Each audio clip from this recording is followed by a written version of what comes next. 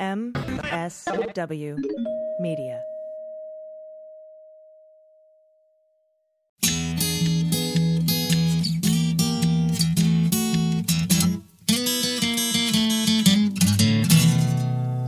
Well, pour yourself a glass, sit for a spell. It's time to have some fun. Let's do a little thinking, some picking and a drinking. Well, this is what we're drinking with Dan Dunn.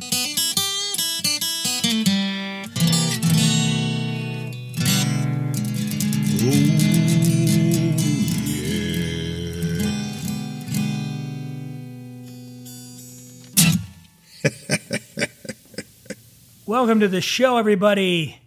I'm Dan Dunn, and this is part 2 of our summer wine extravaganza. That was horrible. I thought it was good. That, of course, is what we're drinking's resident wine guru.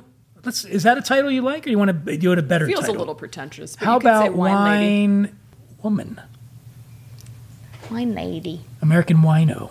Oh, that's me. Oh. Sorry, already got that one. We'll come up with a title by the end of the show. But you are Claire Copey of Som TV. Everybody, come on, give it up for Claire. Yes.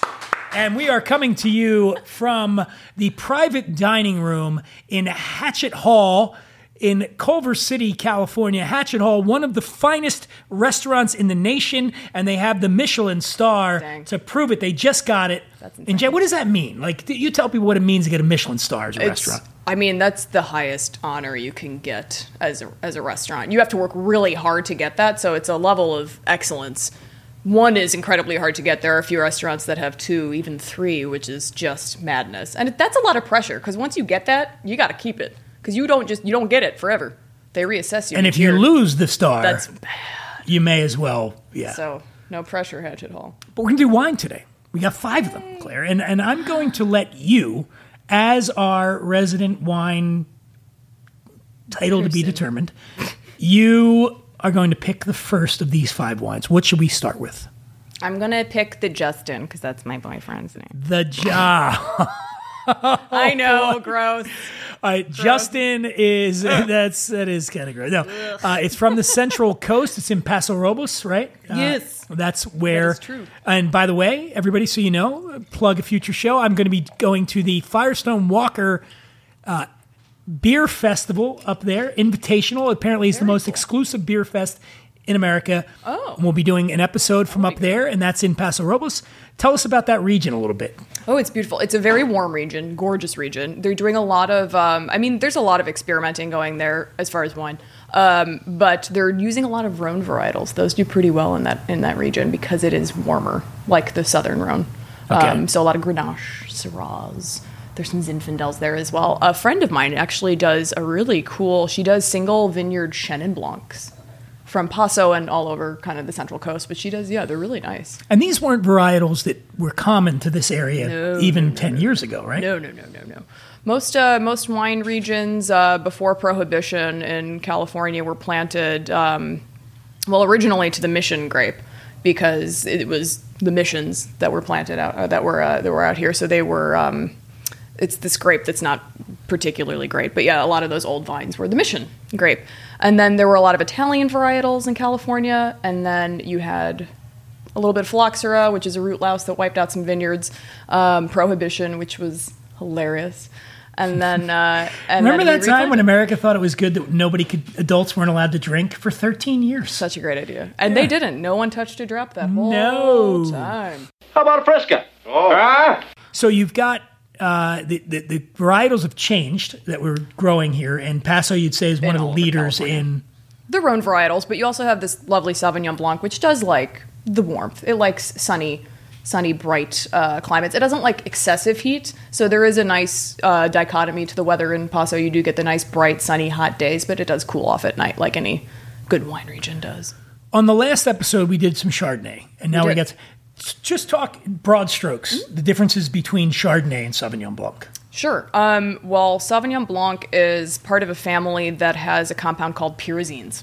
So this is a characteristic that will exhibit itself in the wine. You're going to have lots of notes of bell peppers or jalapenos. So Sauvignon Blanc is one. It's the parent grape of another grape that we're going to drink, Cabernet Sauvignon. Pretty popular. Maybe you've heard of it. I think I have. You may have. It's kind of everywhere. Yeah, it's going. Okay. So often you're going to get notes of bell pepper and Cabernet Sauvignon, and then its other parent with Sauvignon Blanc is Cabernet Franc.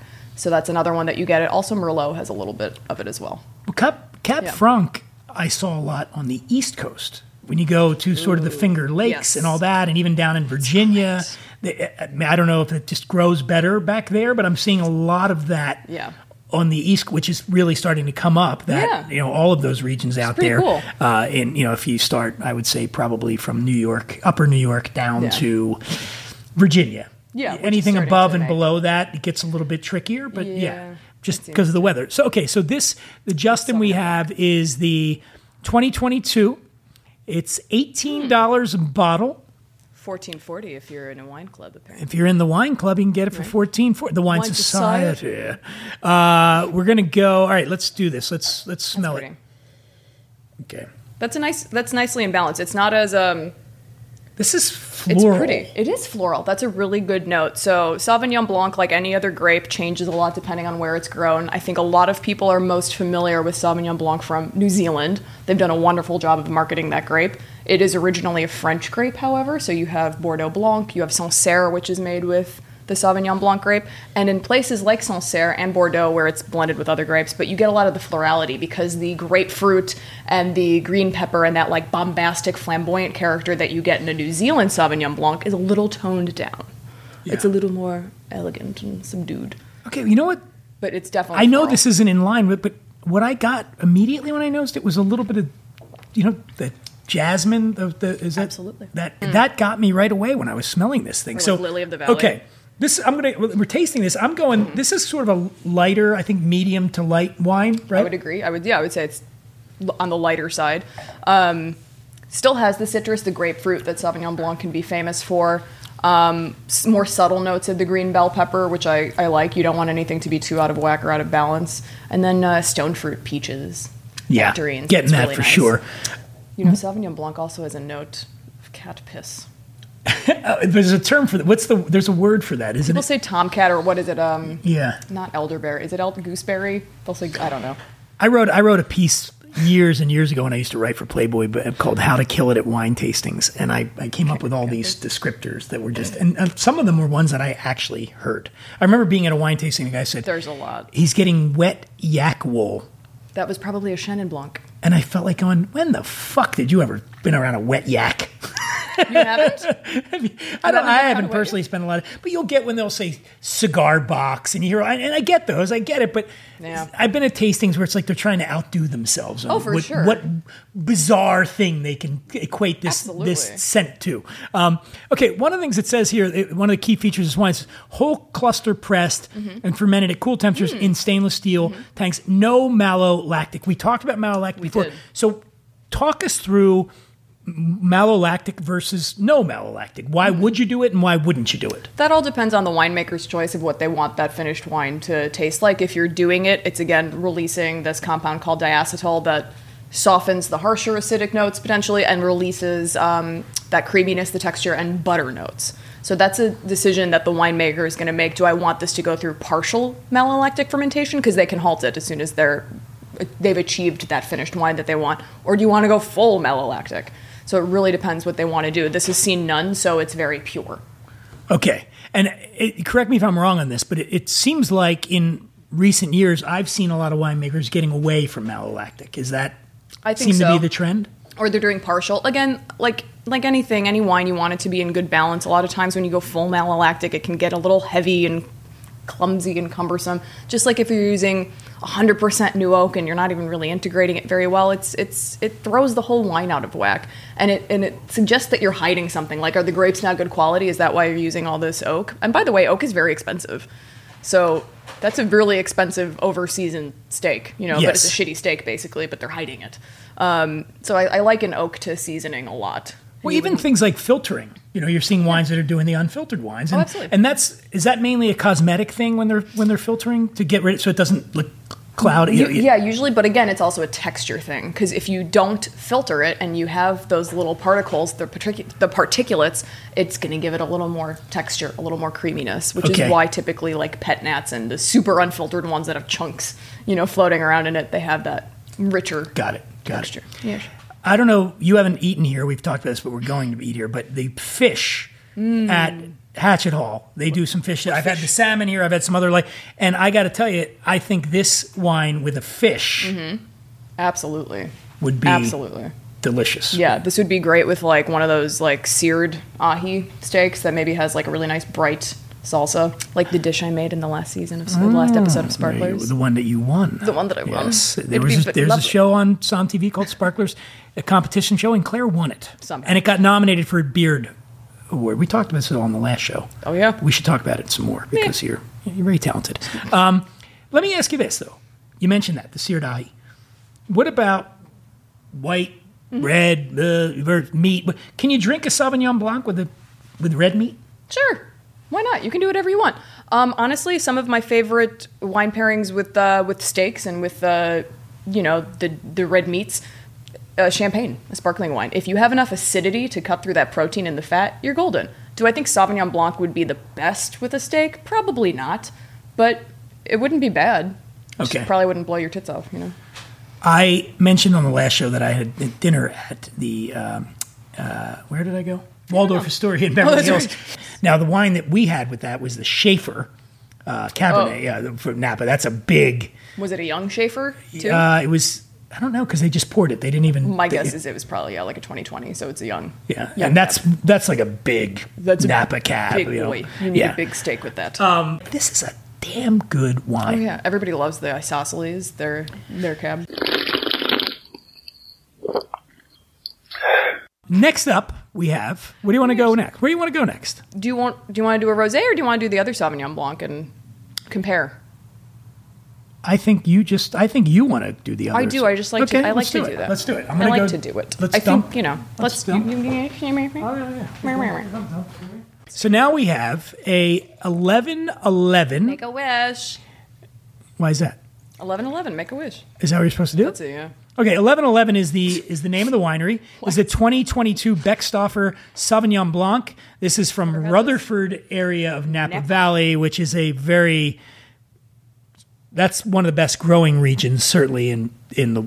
Do you know how much an acre of land in Napa costs without the vines? How much? In a premium area, $500,000 for 1 acre of land with no vines planted to it.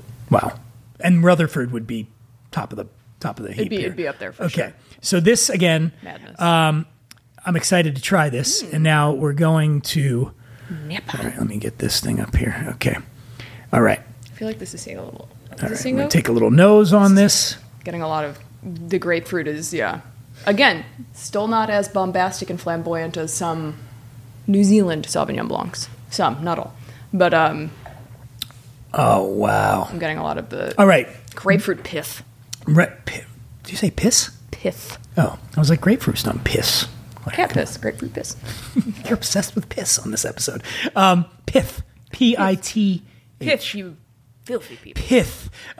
Okay, right off the bat, this one to me is a little bit fuller bodied than the one we just had. Yes. Which I would say this.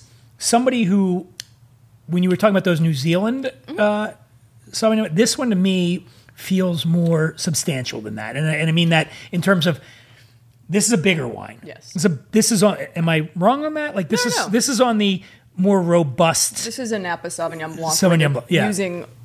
Typically using some oak, and I believe they are using some oak on this. Not a ton of new oak or anything like that, but it's softening the acidity. It's giving it a little more unctuousness. So 20% new. 20% new. There you go. And we're at 13.7. Oh, nice. Okay. % alcohol. Yeah. Higher alcohol. So do you think that's on the higher end for this? It's not aggressive, but it happens in Napa. No, okay. I've seen higher, for sure. So the Melrose Vineyard is where they did this. You're going to get a lot of the minerality is going on here, but also, like you said, that oak. I don't want to say it's not butter. What is it? It's not. It's just softening the edges. This is again only 20% new oak. These people seem to know what they're doing with oak. It's pretty well integrated. It's not giving out huge notes of vanilla or clove or anything like that. Maybe a little clove, but it's softening the edges. Okay. Sauvignon Blanc can be very high acid, like screechingly so, and so they want to soften it up a little bit. What year was this? 2022. 2022. She's and young. so, but she's young. So Beckstoffer is known more for their reds, right? Their Cabernet. I mean, that's where that goes. I think this is their first vineyard designate Sauvignon Blanc. Oh, cool. And how exciting. Yeah, this is... I love that. That's, yeah. Only 358 cases of this. That's not much. So that's not much. How much? Very small.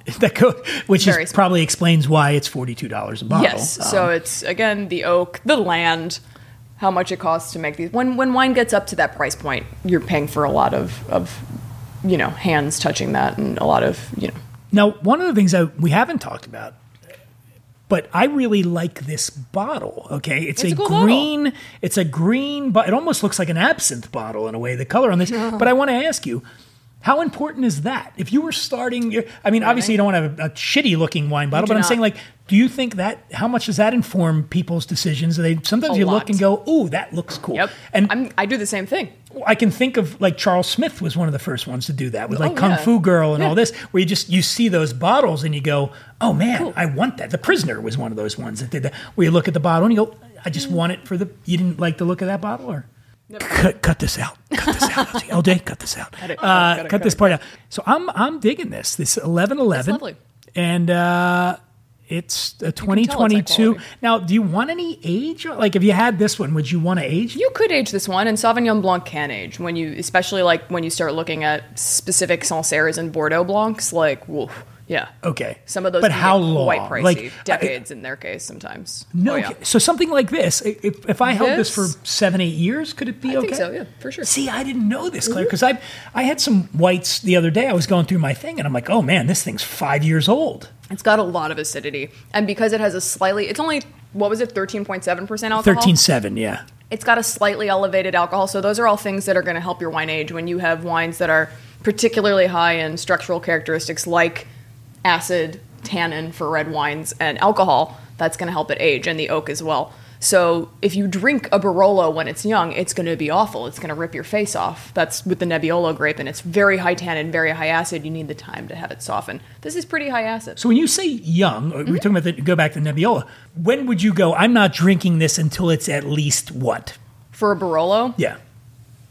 10. 10? Yeah. So this, okay, for just based Barolo. on what you've tried here with this one, it's a 22. Mm-hmm.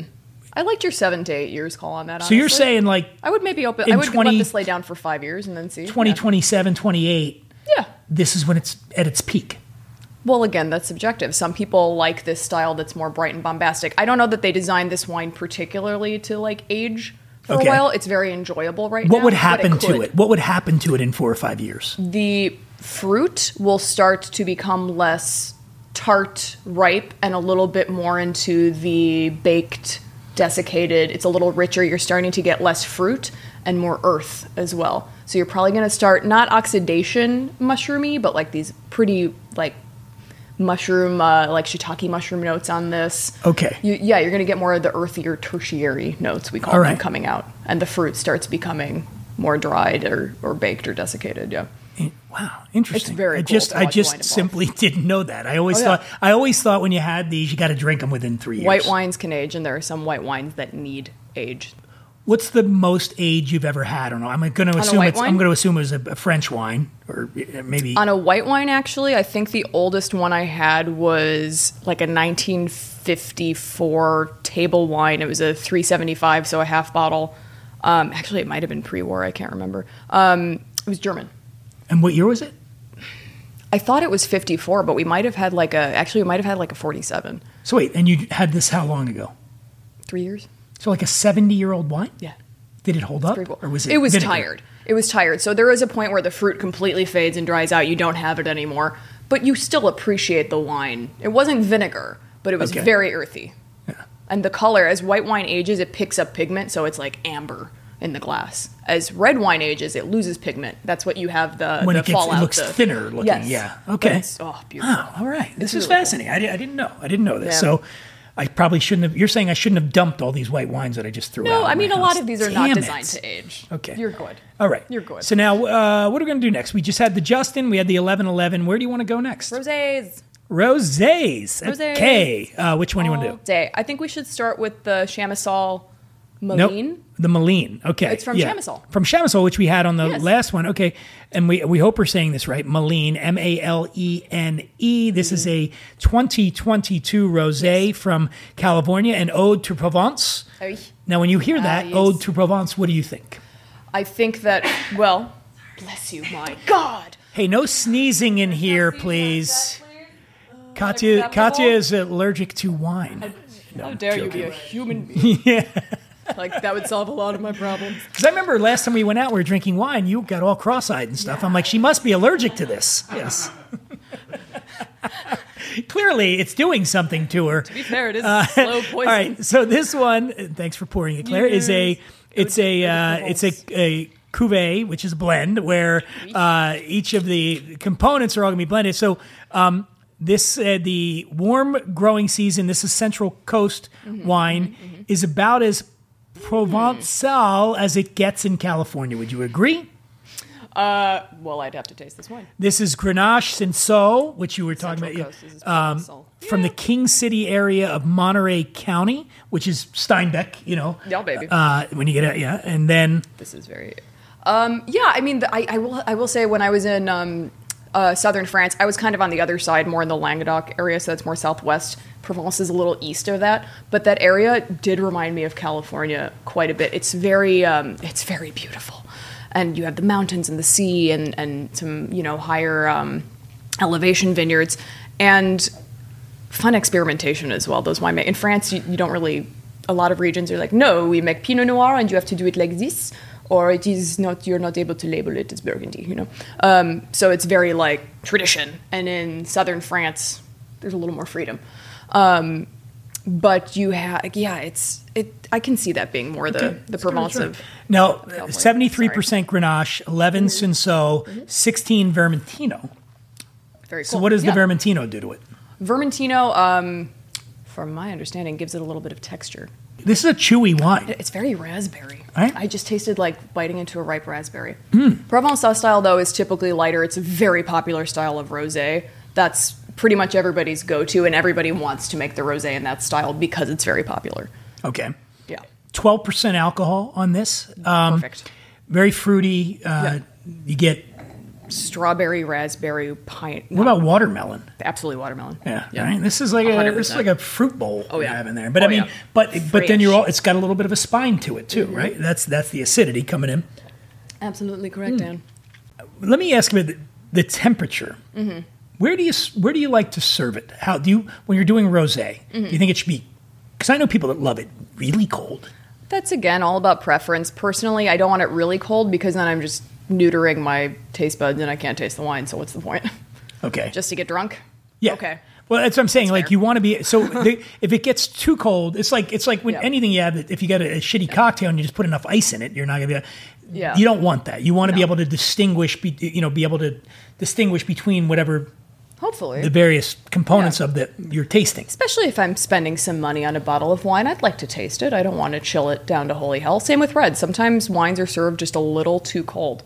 Red wines are usually served a little too warm, and white wines are usually served a little too cold. So what's a good optimum temperature? Like 57 if you have a wine fridge to do your reds? I think I have my reds at like 58 right now. Okay. Yeah, and I have my whites and champagnes at a little cold, but like 43. Okay. Yeah. See, I think I keep Somewhere my whites there. at about 50, and Do then my reds about 57. Yeah. This Malin is a $22 bottle of rosé. That's kind of where you're looking these days for. Yeah. What's happening price wise? Are you seeing wines are going up, down? Where are we at? I know they started to go up during COVID. Oh my gosh! What do you like significantly? What's happening now? I think they're kind of staying in that area. Everything's still pretty expensive after COVID. There was just a huge supply chain issue with so many different things. There was a glass shortage in the wine industry. My friend Megan Zobek is the winemaker at Burgess and has her own label as well that's fantastic. And she ran out of bottles. She was trying to bottle her sparkling and had nothing to put it in. She's like, I need to get this out of tank. Crazy. Like, everybody was having huge problems. No, prices are staying about the same. I mean, this post-COVID world, it's gotten kind of crazy. Everything's more expensive. Everything is, yeah. But everything is more expensive.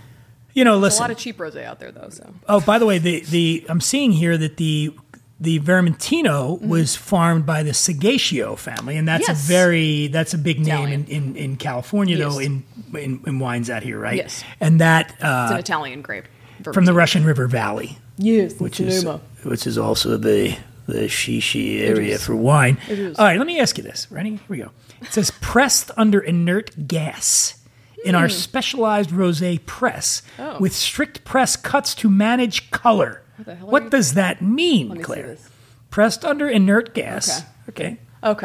Well, that's the process of making rosé. I mean, you have a little bit of skin contact, right? So it's kind of like using red. It's like using red grapes to make a white wine. Depends on how long the skin contact with the juice. I'm not saying this well. It's very dependent on the skin contact with the juice, because the color and pigment in wine all comes from the skins. From the skins, right? Yeah. Your Pinot Grigio grape is dark skin. So if you do a skin contact Pinot Grigio, it's going to be a rosé. It's going to have this beautiful pink color. You could make a red wine out of Pinot Grigio if you wanted, but people don't. And you can make a white wine out of Cabernet Sauvignon if you wanted. Just take the juice directly off of the skins. So this is all just saying, like, they're being very specific about how long they're letting those skins come into contact with the juice to get this beautiful kind of salmon-hued wine. Got it. Basically. Now, they also say it was drought conditions, very warm, Shocking. as we know.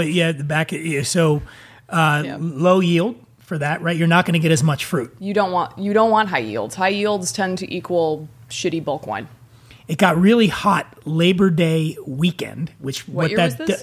2022. Oh yeah, that was a hell of a harvest for these guys. So what happens then is suddenly they're all scrambling to get this shit off. Freaking out. You got to get it off, right? Yep. Because what will happen if you let it go too far? Then those grapes ripen up way too much, and you've lost all of your beautiful acidity and structure, and way too much alcohol. And you're done. You're done. It's over. Well, it's a different wine. So they said, like, I remember so many winemaker friends were just like, it was the perfect growing season, and then we just got this heat spike. Have you been up there when during harvest and you see them go, oh yeah, we gotta run? I feel so bad. We filmed up there multiple times during harvest, and they're all, taking their time to do these interviews and stuff, but they're like, I need to go. I need to go back. It really is. It's incredible. And anybody, if you've never been to a winery, I can't recommend it enough. Yeah. But to just see all of the little things and all of the people involved, and if any one of those elements goes wrong, the wine's going to be completely different. It's like a symphony. It really is. Like Absolutely. If you have an orchestra and the cellist loses a string or so, it's all done. Like, and that's it for I don't know how much people think about, like, wine's $22 a bottle, right? So you plunk down your $22. But to think about what had to happen for this thing to get in bottle, to be good, to taste okay, to be a good wine. Because that's the part. I mean, it's not one or two people doing this. There's a lot of things, and there's so many different things that could go wrong. And it's brutal. They have to wake up before the crack of dawn to start harvesting, because you want it to be cold when you're doing that, for the same reason you don't want it to be, the heat spikes, because you're going to over-ripen everything. So yeah, you want it to be nice and chill to preserve that acidity. So they're up so early. I remember helping out at Carhartt in Santa Barbara, and just for the morning, and I was like, "This is so nice to watch the sunrise over the vineyards." And they're like, "Yeah, do it." Peaceful for you. It's something to keep in mind when you are drinking your wine. Is what went into it. I think about it a lot with spirits, especially. I've been fortunate to get to taste, things that are 64 years old, or awesome. Dragon Macallan. And one of the things that I think about when I'm drinking it is not only what I'm tasting, but just something like that. The fact that all the people, pretty much everybody that was involved with this is gone, right? Yeah, they're gone, yet they're still here. Exactly. Because the thing they did, and I think that's the beauty when we were talking about aging wines, is if you get a chance to drink a wine that's 50 years old or something, remember that all of the people that made it have shuffled off this mortal coil. But they made it so that you can enjoy it. Exactly. Decades later. It's beautiful. It's a time capsule. That's why I love wine. I'm going to cry. I know.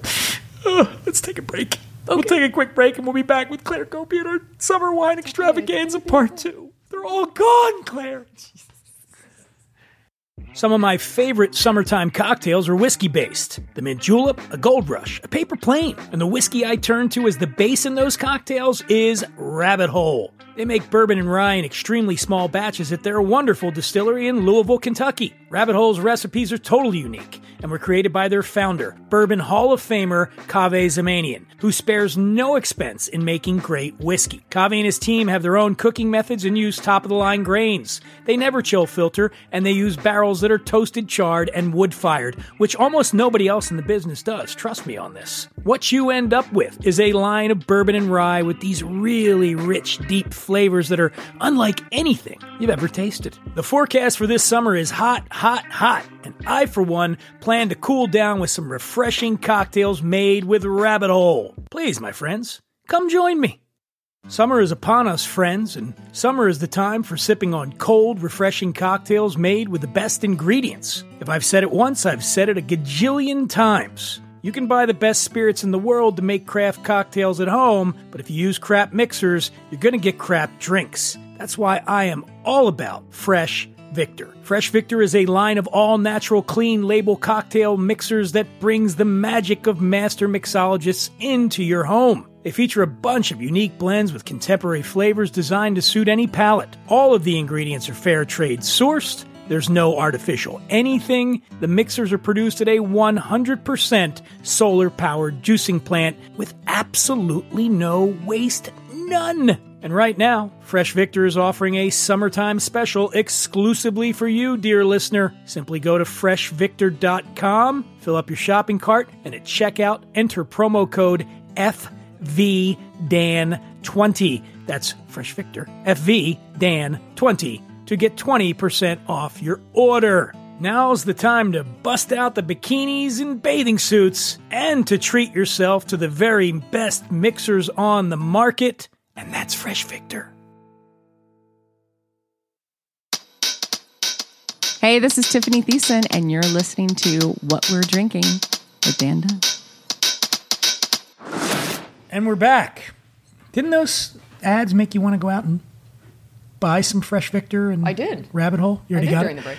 Love our sponsors. They keep us going. And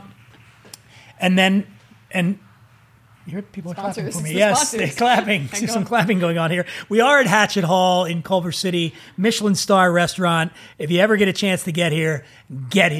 You will not be disappointed. I ate here recently and tried out some new items they had on the menu, and it's simply one of the best restaurants in America, and that's all there is. Was there a particular dish that knocked your socks off? Oh man! All right, this is going to say peas.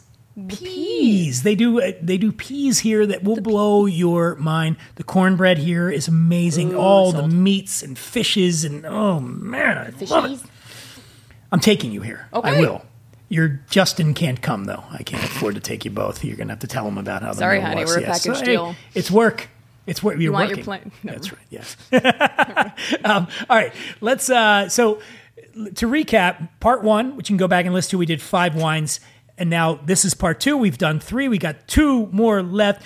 We're going to make it, Claire. We're almost there. The finish line is here. You can do it. It's so rough to just drink wine. Okay. God. So now we're going to go with, we got 2 left. We got a rosé and a Cabernet. Where do you want to go? Let's go red so that we can finish with the rosé and cleanse our palates at the end of it. Let's do it. Okay. We got a Rodney Strong, which we had on the last episode. This is it. We had a Rodney Strong white wine. Now we're going to do the 2017 Reserve Cabernet Sauvignon. This is from Sonoma County. So we're at Rodney Strong. So you know a little bit about Rodney Strong. 1959, Rod Strong, led by the Klein family since 1989. This is, one of the bigger names in all of California wine. They do a big concert series up there. It's happening in June. They own 11 estate vineyards in Sonoma County, and we're talking about the best AVAs: Alexander Valley, Russian River, Chalk Hill, Dry Creek, Sonoma Coast. I mean, those are the gold standards right up there. Indeed. For the Sonoma Coast is huge. Yeah. But yes. This 2017. It comes from the Sonoma County vineyard, hand harvested. You brought that up before. What does that mean it means that they didn't just pass through with machines and gobble everything up. They had people in the vineyards picking every single bunch of grapes. So anything that might be askew, they toss that. Yes, correct. Okay. Any birds' nests, lizards, they don't get chewed up in the... I'm serious, in the machine harvested things. I'm picking up notes of dead lizard. Isn't it lovely? Ooh. Okay. Sorry. So aged in French oak. So let's get in here. Let's do the nose on this puppy right here. This is our first bottle aged wine that we've tasted during our extravaganza. It is 2017. 17. That 5 makes. years. Let me do the math. 6 years old. Hold on. Carry the 3. 6. 6. Okay. Yeah. All right. Still very bright though. She can go a little bit longer for sure. Okay. 15% alcohol. The pH is 3.58. So that's Great. You're going to get some tannic structure there on this thing, right? Yes. 100% Cabernet, 24 months in French oak, 75% new. Which makes sense. What does that mean? So new oak is going to impart, especially if it's French. French is going to be more notes of baking spices, maybe a little vanilla. American oak usually imparts vanilla, dill, coconut, sometimes banana. So if it's new, it's imparting those flavors and aromas into the wine. If it's old, barrels have been used multiple times. It's not doing that as much. It's just adding the tannin and softening up the wine, potentially making it more age-worthy. But when there's new, you're getting a little additional flavors. So one of the notes I have here, it says the 2017 vintage will not... The all-time precipitation record was set by mid-April. So it was a rainy year, which that was probably the last time it rained until this year. What does that do? What does that do to the crops? It can potentially, depending on when you get these huge onslaughts of rain, it can potentially dilute the fruit. Okay. So it's a little bit dangerous. You don't want to get too much rain on your fruit. Don't dilute the fruit. Don't dilute the fruit. You ever hear that? It's a Public Enemy song. Have you Sounds ever like heard a good Don't t-shirt. dilute the fruit. Don't dilute the fruit. Should be. Anyway. Okay. Okay. You're like, please, no more shirts. Can I get a little bit more? Of course you can. I'm done. diluting We're almost finished. We're almost finished. Starting to drink. So, okay. Yeah, that's perfect. Okay. All right. So now this one, it feels big to me. This feels like a big, you got... she big. Oh, she big. Like the mouthfeel to me, velvety. Very velvety tannins. Yeah, it's not too harsh, which, again, like, they probably had some pretty ripe fruit that year. So the tannins on this, tannin being if you give that a swish around, it dries your mouth out. It almost feels like sandpaper on your teeth and your gums. You're like, nah. Opposite of acid, right? Acid fills your mouth with water, tannin. And tannin's coming from the skin, seeds, stems of the grapes. And also the oak. Okay. So this is lovely to drink right now. Could age, though. Could age. They're recommending 4 to 6 years. Yeah, I was going to say, this is not like a But decades this is thing. I think this can go a little bit longer, to be honest. The fruit is still very plush and juicy. I think it could go a little bit longer. It's starting to get the little hints of like that leatheriness. This one, to me, is red meat.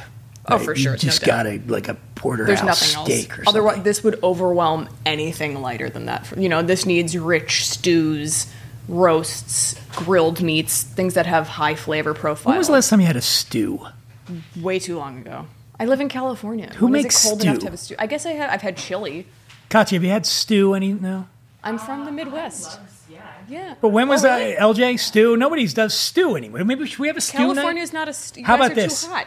How about we have a stew night one of these nights? Oh, we yeah. all get together and we just stew. Oh, dude, my mom would make like this stew with Italian sausage and like ribs, and the ribs would, the meat would fall off the bone, and like potatoes, carrots, green beans, onion, and we would take the stew and we'd have like a piece of polenta, Italian, on the plate. Shave a little cheese over that, and then put the stew on top of it, and cheese would melt, and you were just like sounds decadent. Great. In the dead of winter in Chicago. Oh, baby. All right, so you throw a party, and you go and you invite everybody, and they say, "What should I bring?" And you go, "Stew." I would like you to bring stew. It's a stew party. It's a stew party. I don't know that I've ever been to a stew party. We should do it. We're throwing a stew party. All right, there you go. Something great here happened. Now, this Rodney Strong, the 2017 Reserve Cabernet Sauvignon is $60 a bottle. That's kind of where you're going to be, I think, for this sort in Napa Cab. Yeah. Right? Well, Sonoma Cab. I mean, it's all, yeah. So we understand what's going on up here. When you go up north, on to the west is Sonoma County, correct. And then you go over the mount, which is called, what's the hill there? That's the Mayacamas range, Mayacamas. And then on the other side is Napa, the Napa Valley. Is that the Mayacamas range? So what's the name of that mountain range, Claire? I don't know. Oh, I thought you knew. It's loading. Hatchet Hall doesn't have good service. There is a mountain range that separates Sonoma County and Napa. It's the Mayacamas range. I'm here with Claire Copey of Som TV, who would, Mayacamas mountain range. Of course, know the answer. It's the Mayacamas mountain range. I second guessed myself, and I shouldn't have. $60 a bottle. Yeah. I'm in. I'm on board. And now, the moment you've all been waiting, the moment Claire's certainly been waiting for. She keeps looking at her watch. How much longer I got to be here? No. I love it. By the way, how cool is this room? Like, it's so cute. We're in this little private dining room at Hatchet Hall, and it looks like something out of the 1800s. Like you rolled into some old, nice would be like an old lodge or something. And on the East Coast. Yeah, it's really nice, and the dishes and all it all just feels like fancy, like a Emily Bronte would be sitting across from you or something. I wish. Yeah. All right. Instead of you. You. How dare you? This is what happens when we're 9 wines in. Okay. Now we're going to go to our final wine, which is, what are we having? Kenny J. Oh. Kenny J. Rosé. All right. Don't yell at me. Let me get that. Kendall Jackson. I'm going to give you a ring. 2021 Vintners Reserve. Indeed. California Rosé. We're going $17 a bottle for this. Okay. This is similar to the Chardonnay. 51% of the grapes came from Santa Barbara County, 30% from Monterey County, 15% Mendocino, 4% Sonoma. 87% Pinot Noir, 9% Syrah, 3% Grenache, and 1%, my favorite grape to pronounce, Mourvèdre. 13.5% alcohol. pH at 3.7. So that's going to be, we're going to get some little acid in here, right? Right? No? Well, is that not right? No, I think the higher it goes, I don't know. Don't. All right, don't. Cut this. Don't tell me. Cut this. So we got, again, I said $17 a bottle on this. Woo. We're going to get the... That is a Jolly Rancher in a glass. Is it? Yes. It's funny you say that because the note right up top is watermelon. Fresh cut watermelon. Hibiscus. I see the hibiscus for sure. Oh my God, it totally smells like a Jolly Rancher. And I love that. I know. Love Jolly Rancher. The watermelon Jolly Rancher? We talked about temperature to serve it. They're saying 50 degrees is where you should go with this. Yeah. I'd go a little lower. You go lower? I go a little lower. Okay. As I said, everything's too chilled. I'm like, chill it more. Like this with a charcuterie. That would be nice. That'd be very nice. Get a little charcuterie. Wish him salami. Yes. But again, you're getting apricot in here. That's what I get. Watermelon. You said that. Like tangerine. Those Jolly Rancher. But you're right. Yeah. I think so. Maybe the pH, this is a little bit less acidic than some of the other rosés that we've had. As the pH number gets higher, the acidity is. So if you like softer rosés, softer, fruitier rosés, which I do like a softer, my favorite's going to be the crisp ones. Like I like crisp because I feel like it's cutting to the bone with me. But I do know people that like them softer. They don't be you don't What? You don't like softer rosés? Claire's like maybe not. No, but yes. The thing about rosé, it's so sad. Like I think because we've gotten all of these really bright, fresh, crisp ones that are very cost effective, people kind of don't think of rosé as a wine anymore. Like we were at Assam TV, we were chatting with this winemaker Steve Mathiasen of Mathiasen Wines up in Napa, gorgeous wines, and he makes a fantastic rosé that always sells out so quickly. He doesn't make much of it, and he was talking about how people don't really consider rosé to be a wine. It's almost like they consider it to be a seltzer. It's just something crushable, quick. So when you see rosé bottles that are over $30, they're like, why? It's a rosé. But there are rosés out there that can age, that have incredible structure, body, elegance, complexity. It's not just the porch pounder, crushable, sit by the pool with it, which is great. There is a time and a place for that always. But there's this huge range of rosé that people really do not know about. You bring up such an interesting point because we are living in the age of RTDs, which is the short for ready to drink. Okay, I was like, so now you can get anything in a can, and I mean, obviously it was ushered in by White Claw and all that, but now you're getting, and that's probably having an impact on the way people consume wine. Absolutely. now. And notice it's like always rosé in a can. That's right. Yeah. How do you feel about that? Shame.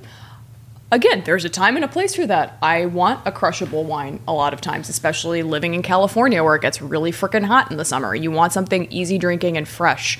But I have had some rosés that would just blow your mind. They're expensive, but aged rosé, holy crap. Yeah. Like some of the most beautiful wines in the world. From southern France mostly, but yeah, beautiful. Sounds like Claire wants to do an episode where we do wines from France, and we'll have to do that. But I got to tell you, I feel like we've run the gauntlet here. We've made it. We've done 2 episodes. Not all heroes wear capes. That's what I'm saying. I mean, we could have gotten through 6 wines and waved the flag and said we couldn't go anymore. But we pressed on, Claire. We did 10 wines over 2 episodes. And why did we do it? For the listener. For the listener and the viewer. You're welcome. But now we're at the dusk. This is it. The dusk. No, but I got to tell you, it's been really, it's always so great to hang with you. But now, quickly, let's recap on what you're doing now. You've got a big summer coming up with Som TV. A lot of filming, a lot of really cool stuff coming out with Som TV. It's a standalone streaming service for food and wine content, everything and anything you need to know, especially about wine. Hundreds of hours of original content, documentaries. We've got some really cool stuff coming out this year. And it's only $49.99 for an entire year. Entire year. We do deals, too. We do 25% I'm a subscriber. You should be. And you're going to Aspen Food and Wine? Going to Aspen Food and Wine this year again. It's the 40th year of Aspen Food and Wine. So it's going to be, it's already crazy amazing, but this year's probably going to be. Are you hosting things there, or are you? I don't know yet. I can't being coy. I threatened Claire that I might show up, and she's like, "Oh, never mind, I'm not going." Yeah, shut up. No, I'm thinking about road tripping to Aspen. I really am. I was at I think I might have been at the first Aspen Food and Wine. I used to live there. And so cool. No, you said 40 years? No, I wasn't. I'm not that old. Am I? I am. I don't think they would have let you in. You would have been like, I've been to a lot of them, and it is a really fun event. And you're going to be doing that, so we see some coverage from there. Yep. Anything beyond Som TV you got going on? You making any movies? What do you got? Am I making any movies? Yeah. No, I mean, I've made some skydiving. Movies with Som TV. Are you? No skydiving this year thus far. Some other fun little trips in the works. But okay. Yeah. This is awesome. Well, it is such a... Oh, no. We can't go yet. Oh, no. We have to settle on your official title on the show. You are What We're Drinking with Dan Duns. No, I don't like Wine Wench. That was very bad of me to say. The Wine Witch. Ooh. Witch in a good way? Mm-hmm. Witchy wine woman? Mm-hmm. I'm like Stevie Nicks in a glass. You're Stevie. I wish. You're our resident Stevie Nicks in a glass. I wish. You want to be the you want to be the wine witch? I don't know. Actually, I don't like it anymore. Let's go wine. Come on, we're smarter than this. The Wine Whisperer. The Wine Whisperer. I like that. Claire Copey, official wine whisperer of What We're Drinking with Dan Dunn. Will you whisper something to the audience today? I will see you all at dusk. There you have it. Thanks for joining us, folks. We'll see you on the next episode, which is going to be beer. Ooh. Follow Claire at Claire_Copey, COPPI on Instagram. Cheers. What's this called? ASMR. ASMR. I like it. Me too. All right. Bye. Bye. Farewell and adieu to you fair Spanish ladies. Farewell and adieu, you ladies of Spain. For we've received orders for to sail back to Boston. And so never more shall we see you again.